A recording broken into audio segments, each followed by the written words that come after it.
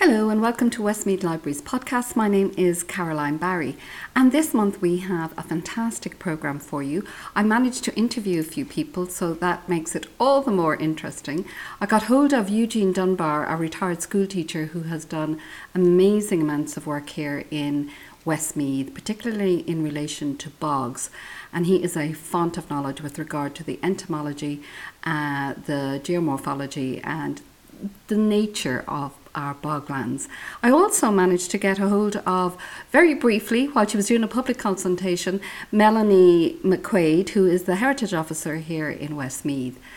During this podcast, or at the end of the podcast, I'll give you a rundown of some of the things that are happening in the libraries here in Westmeath. But remember, you can always find out more information on www.westmeathculture.ie.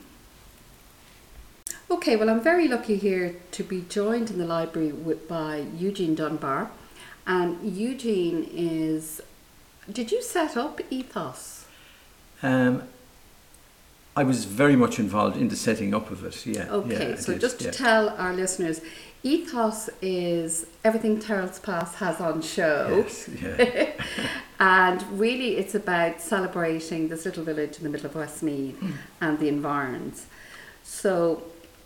what has Ethos done? Come in closer here so we can hear you. Well, we started about 12 years ago, and I am a retired history and geography teacher, so I've always had a huge interest in kind of the local environment from a geographical point of view and from a historical point of view.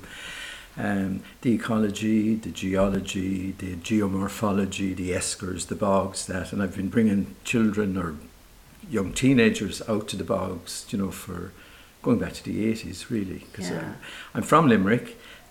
When I came, part of Limerick? Limerick City. Oh, right, I was born in Limerick. Were you? City, Oh, gosh, it was great. Yeah. Yeah. Very different countryside, It very is, different it is, environment, it much is. more lush. Yeah. So then he came up to the Midlands. Came up to the bog. Midlands, and the minute I saw the bog, I kind of fell in love with Did it. you? In a sense, I did, absolutely. I was mesmerised God. by the whole concept, and Yeah.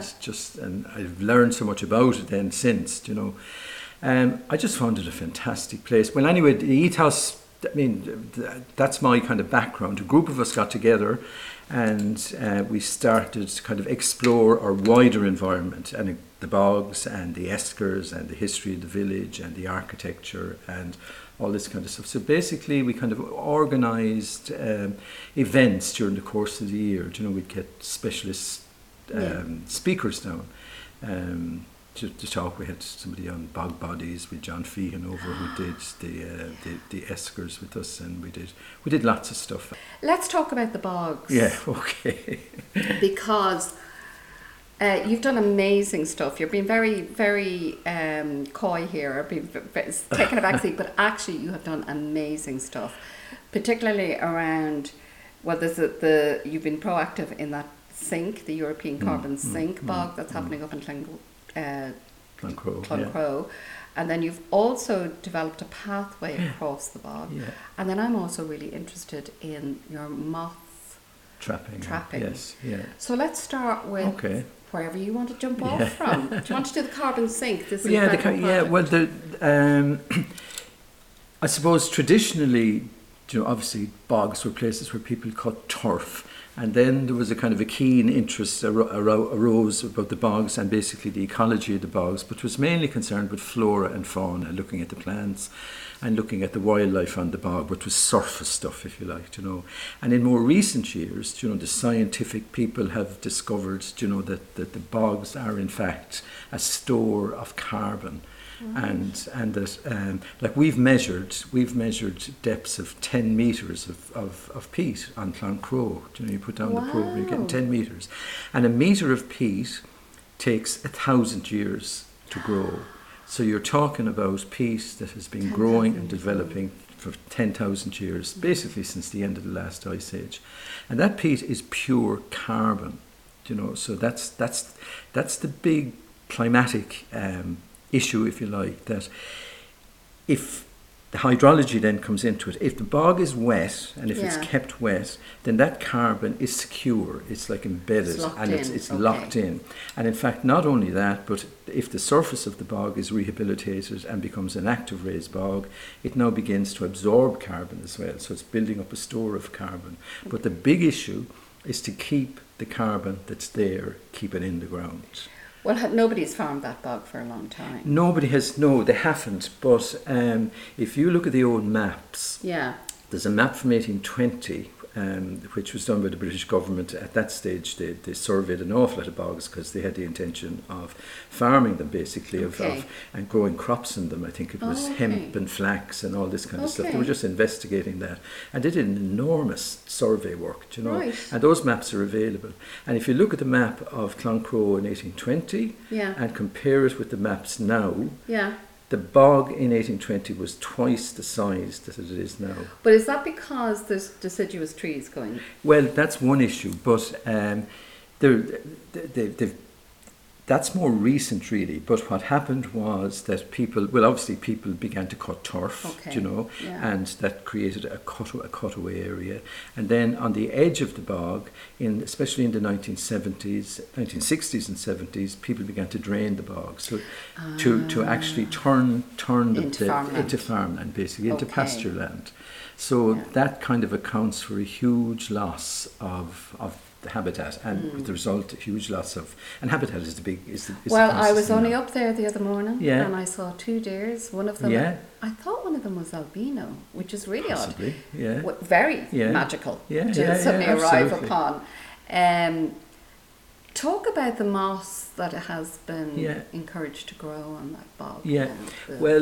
So I mean, the key plant on the bog is the sphagnum moss. Because it's an incredible, like all the plants that grow on a bog, on an active raised bog, they're highly specialised. They have adapted to a very harsh environment. It's an open space. It's a wilderness. The winds will blow across it, and very little will survive. Very little plant life will survive there. But sphagnum is one of the key plants. It is the key plant. It's a moss, but the incredible thing about it is that it derives all its nutrients from rainwater. Right. So it doesn't have a root. Like when we think of a plant, you're thinking of a root system. Roots going down, deriving nutrients from the ground, and this is what supports the plant. But sphagnum moss actually derives all its nutrients just from rainwater, incredibly, So just little droplets of rain. If you look at sphagnum under a microscope, you'll see the cellular structure, and you think that there are no nutrients in rainwater, but there are, and that's what it survives on. That's what it feeds on. Now there would be other kind of microbiological kind of stuff going on there as well, but so basically the sphagnum moss isn't tied to the ground because it doesn't have a root system. So next year's sphagnum will grow on top of this year's sphagnum, and the year after will grow on top of that, so it's building up and up and up and up. Now when I say it's building up, it's a centimetre every 100 years. So you're talking about a fragile. It's a very fragile thing, but it's just an incredible. It's very magical. I'm just of course one of the reasons I'm fascinated by the bog is it's behind my grandmother's house. Right, yes. Where she was born on Christmas Day in 1906. Right. And as a child, I used to be afraid going up there. Right. Now, around that area there are a few fairy forts around that area as well. Yeah. There's also a Sitka forest, which I'd like to see the back of. Yeah, that is going actually. Is it? And they're not going to. Are they going to plant deciduous? No, they're going to reclaim. They're going to reclaim the peat there. They're going to reclaim. They're going to re-wet the bog. Yeah. So at the moment, that bog, Cloncrow Bog, is part of a project, isn't it? A European project. Yes. So that's the Care Peat project. So that project is actually finished. Technically, it's finished now, but it was a trial. It was a trial area, and there's PhD student Elena is in there, and she measured the carbon emissions from the bog before they re-wet it. And she's all that data. And then they re-wet the bog, they block the drains, and they put in this system of what they call cell bunding. And then after all that restoration work, she remeasures the carbon emissions. So the data is there, the scientific data is there to say that if you re-wet a hectare of peatlands, that you're actually saving so many tons of carbon. So we could actually be carbon rich. We could be, oh yeah, I mean, Without yeah. points. So, oh yeah, but the thing is, it's carbon loss is the big issue. But if you can restore it from losing carbon to actually Yeah. absorbing carbon, then And to you're do onto that, a you winter. must wet it. You must wet it. Now, when they say wet it, you see, the people have a misunderstanding of that. They think flooding it kind of Yeah. thing. But if you raise the water table is the key issue. Like, so the water Okay. table is where the saturation point is down underground. So if you raise the water table, by raising the water table, every inch you raise it, every meter you raise it, you are actually locking in all that carbon. So even though you mightn't be restoring it 100%, you Yeah. are actually locking it in. And the higher up you bring the water table, that's, you know, the lock But is this more July secure. must surely have assisted. Oh God, that. yeah, it is. But it's incredible because we have a piezometer out on Cloncrow down near the village, and Yeah. it's measuring the fluctuation Yeah. in the water table, and this data has actually been recorded instantly, and the data has been sent down to Galway University, Okay. and I have access to that, and I can go down with my phone and I'll see where the water table is, and I get a map of to see how it has fluctuated, you know, over the Okay. summer, and you see it rising and falling, and if you have Yeah. even, you know, during the very dry period, Yes. it was way down, and then we had the west, you know, more recently, Yeah. that it has risen up. But the key thing is that they want to be able to restore it sufficiently that the water table will be held as Yes. close as possible to the surface. So, there's So no is one- that those systems then, that cell bonding the cell bonding, yeah, system yeah, will yeah. ensure that? Will ensure so you need that. that architectural kind of Yeah, um, yeah, caretaking. yes, oh, Yeah. absolutely. And tell me about now, I'm going to jump because you're going to be coming in.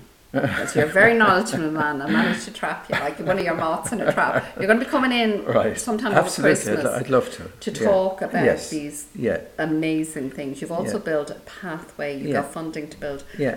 which I have not been down. Oh, yet. right. So you and I walk that We'll now. walk that. Yeah. A beautiful pathway into the bog.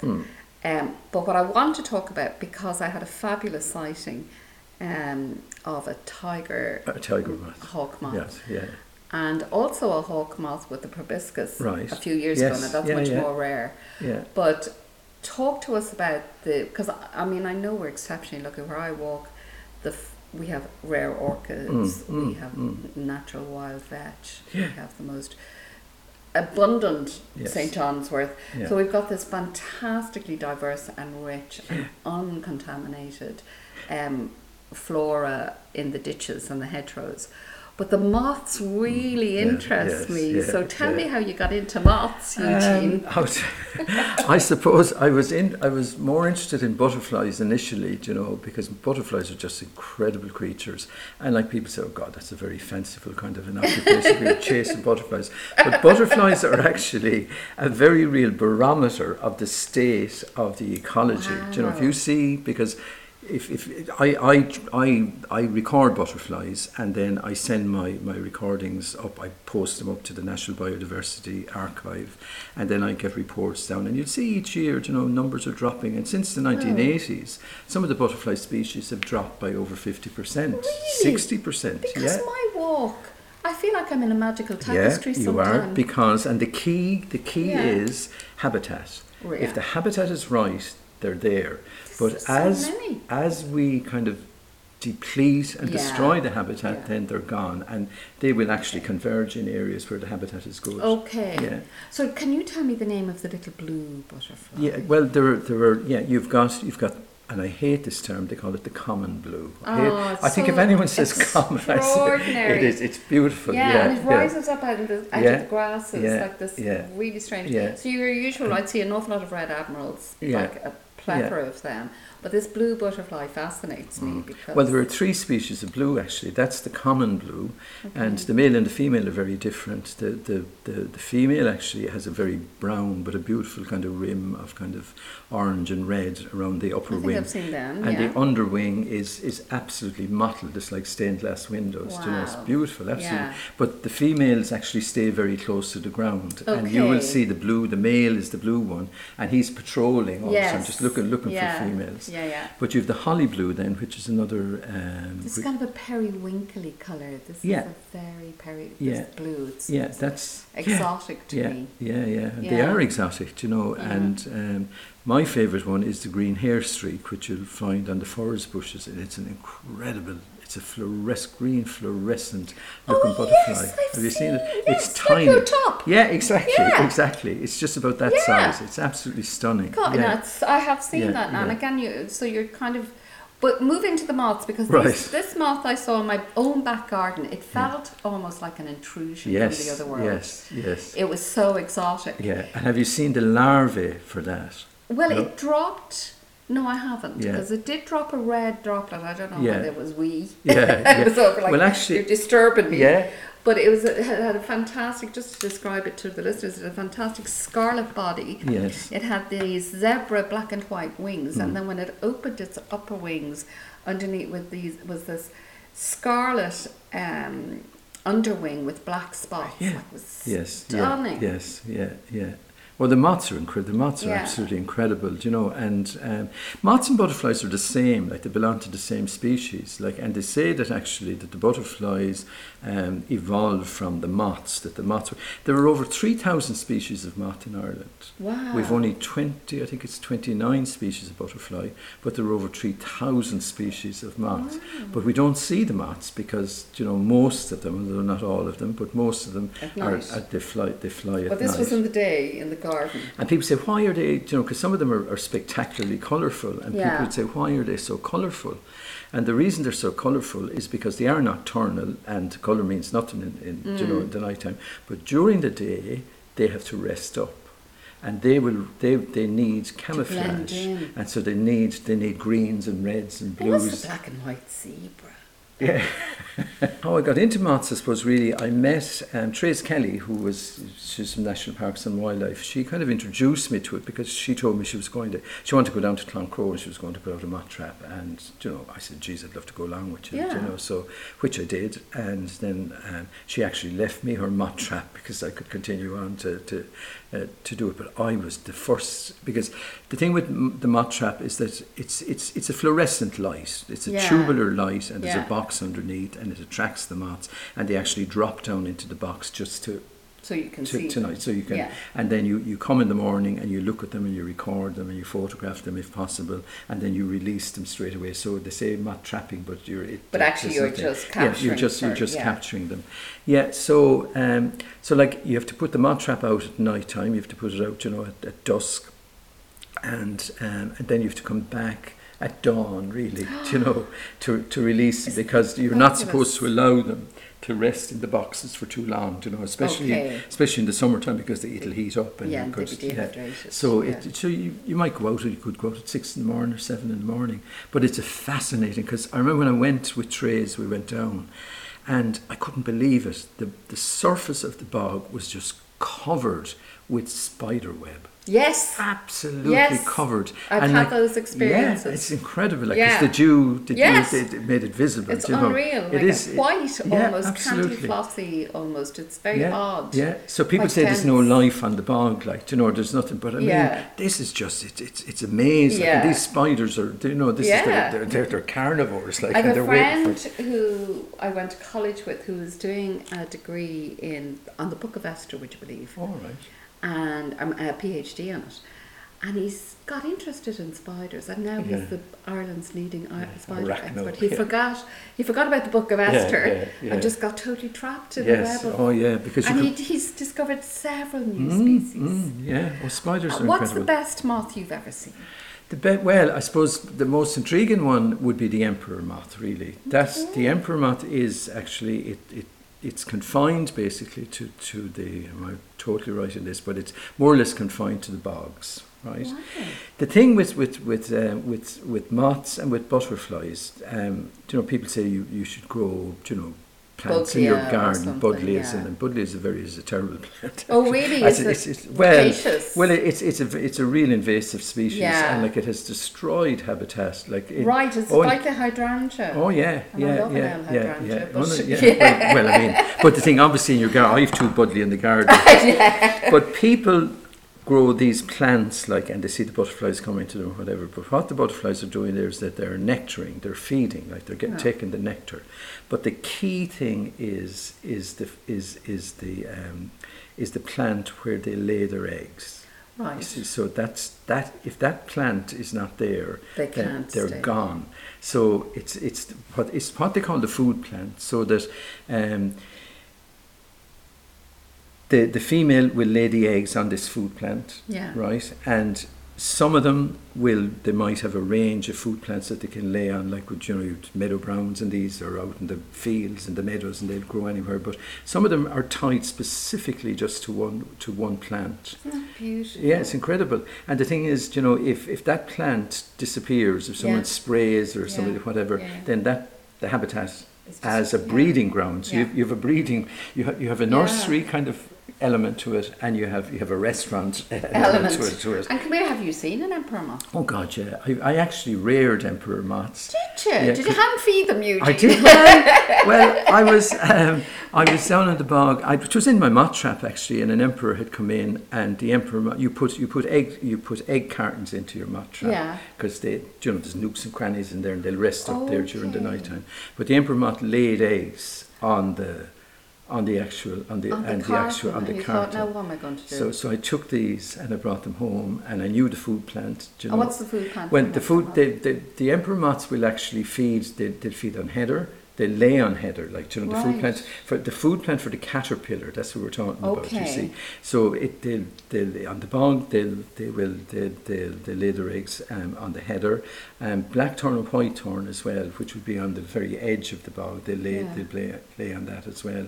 So I brought them home, and then over the summer, I had to put in blackthorn and whitethorn and get some heather and put them in when the caterpillars emerged, Okay. and then they grew up and they emerged, and then they pupated, and then they. And what emerged. colour is an emperor moth? Oh, an emperor moth is the most glorious. It has 2 big eye spots on it. Okay. And it's very Large. very large, and it's multicoloured. I'll show you some I'll have to, photographs. yeah. Well, you're going to Yeah. be giving a talk Yeah, I here, will, so there could be a slide. Yes, yeah. You know? yeah. Well, I'll tell you what, I'll cut it there because Right. I know the two of us could go on Right, forever. yeah. And just to say to people who are listening that this is Eugene Dunbar, and he will indeed be giving, as you can see, he's fascinating. He will be giving some kind of talk here in the library. That's it, and thank you very much for Not at coming all, in. Karen. It's a pleasure. Thank you so Eugene. much. Yeah, good. Hello everyone, and we're very fortunate to be joined by Melanie McQuaid. I was going to say Melanie Griffith. Melanie McQuaid, Not quite as famous. not yet, the wonderful Heritage Officer here in Westmeath County Council. And Melanie, you've just put together the draft plan. It's possibly finalised by the time this goes on air. But give us just an overview of what heritage is and what it's defined as in the plan. Okay, so heritage is very broad, and technically it's defined by the 1995 Heritage Act, which would list all the components of heritage. So you're talking about your built heritage, your archaeological monuments, your heritage objects, flora, fauna, geology, shipwrecks, which doesn't apply in Westmeath, but all of that. You'd be surprised what you find in the bog. Or, well, in our lakes, indeed, there could Yeah. be underwater archaeology for sure. Yeah. Yeah, so all of that. And then a later definition in around 2003, UNESCO recognised intangible cultural heritage. So that is the heritage that you cannot see or touch. So, for example, the skill behind hurling or lace making, it's the skill, that's the heritage that they're nodding to in the intangible. But of course that refers also to our oral history, folklore, and all the other intangibles. Yeah, Yeah. and we're very fortunate. We have I work with a wonderful colleague, Manus Lenihan, and he's a very good local historian, and he will be giving a talk on the Big Wind sometime now in October. great. Which was 1830s, I believe, and I believe Kilbeggan was more or less destroyed by fire, which I found very... It was And all the badly water affected. was flowing out of the canal, something I hadn't heard before, ever. So Manus is fascinating, and Manus will be giving that talk. So the whole idea of, I mean, I'm very interested in folklore. I'm very interested in fairy lore, so I'm hoping to start kind of investigating that and see what happens there. Yeah. So just with regard to this plan, how long is it going to run for? So we're in the process of preparing a new heritage plan, and it will run from 2024 up till 2030. And that's what, 6 years? 6 years, Yeah. yeah. I'm going to close the door here now because I can hear patrons coming in. And is there anything else with regard to the heritage that stands out for you? What's your main interest, Melanie? Oh, well. I know you're not allowed to have favourites no like favourites. children. There are no favourites. No, look, I just find the whole subject interesting. I suppose when we talk about my background would have been in archaeology. But to me, all heritage is of interest, absolutely. So you've seen our piece of wood out here. I have. Back in the library. Yeah, how unusual is that? And it's been sitting out there for 20 years. For those of you who don't know, we have a piece of wood that was split open in the 1950s, and inside miraculously was discovered a carving of a church, which they say all relates back to penal times. Did you do any work, just talking about archaeology, did you do any excavations here in Westmeath? Not in Westmeath, Okay. actually, no. But I suppose the nature of the job would be to move around. So, yeah, I did. Did Lots you? of other places. Okay, because I do remember them digging the Crannog over here at the Half Moon, which is fascinating because it just looks like a field now. Yeah, So the idea that yeah. it was once a Crannog. And then, of course, there's Ballinderry Crannog, which would be close to Moat, Oh, right. which was hugely interesting site. Was excavated back in the early 1930s by the Henkin expedition from Harvard. And they found some wonderful artefacts there. So they know from that it was a high status, probably a royal site, royal dwelling.